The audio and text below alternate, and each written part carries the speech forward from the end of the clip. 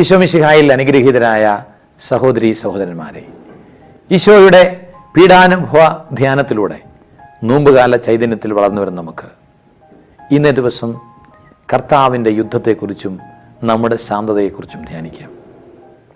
പുറപ്പാടിൻ്റെ പുസ്തകം 14-ാം അധ്യായത്തിൽ മോശയുടെ നേതൃത്വത്തിൽ ഈജിപ്തിൽ നിന്ന് പുറപ്പെട്ട ഇസ്രായേൽ ജനം ചെങ്കടലിൻ്റെ വക്കത്ത് വന്ന് നിൽക്കുന്നു.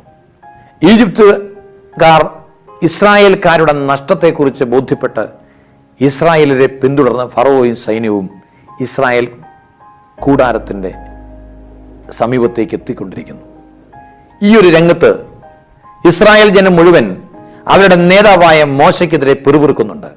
ഇതിൽ ഭേദം ഈജിപ്തിൽ കിടന്ന് പട്ടിണി കിടന്ന് മരിക്കുന്നതായിരുന്നു. ഈ മരുഭൂമിയിലിട്ട് കൊല്ലാനാണോ നീ ഞങ്ങളെ കൊണ്ടുവന്നത്?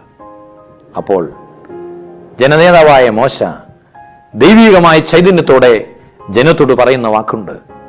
കർത്താവ് ഇന്ന് നിങ്ങൾക്ക് വേണ്ടി ചെയ്യാൻ പോകുന്ന കാര്യം നിങ്ങൾ അറിയും. നിങ്ങൾ ശാന്തരായിരുന്നാൽ മതി, കർത്താവ് നിങ്ങൾക്ക് വേണ്ടി യുദ്ധം ചെയ്തുകൊള്ളും. ഈ ശാന്തതയ്ക്ക് മുമ്പിൽ ദൈവമായ കർത്താവിന്റെ അത്ഭുതകരമായ യുദ്ധം പിന്നെ ആരംഭിക്കുകയാണ്.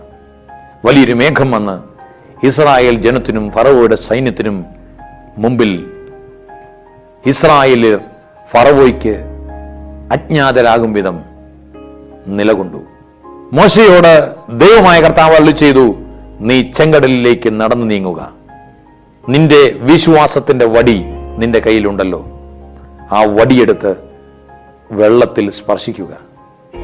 മോശ ദൈവത്തിന്റെ വാക്കനുസരിച്ചു. ദൈവത്തിന്റെ യുദ്ധം അവിടെ നടന്നു. ചെങ്കടൽ രണ്ടായി മുറിഞ്ഞു. വലിയൊരു കിഴക്കൻ കാറ്റ് വന്നു.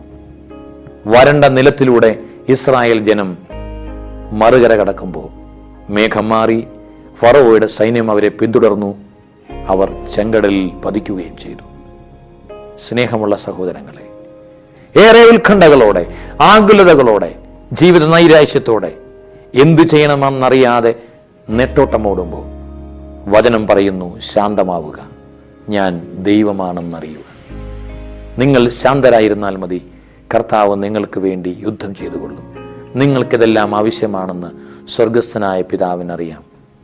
പീലാത്തോസിന്റെ അരമന മുതൽ ഗാഗുൽത്തായുടെ നെറുക വരെ ഈ ശാന്തത കൈവിടാത്ത ഈശോ നമുക്ക് മാതൃകയാകട്ടെ. ഈശോയുടെ ചൈതന്യം സ്വന്തമാക്കാൻ നമുക്ക് കഴിയട്ടെ. ആമേൻ.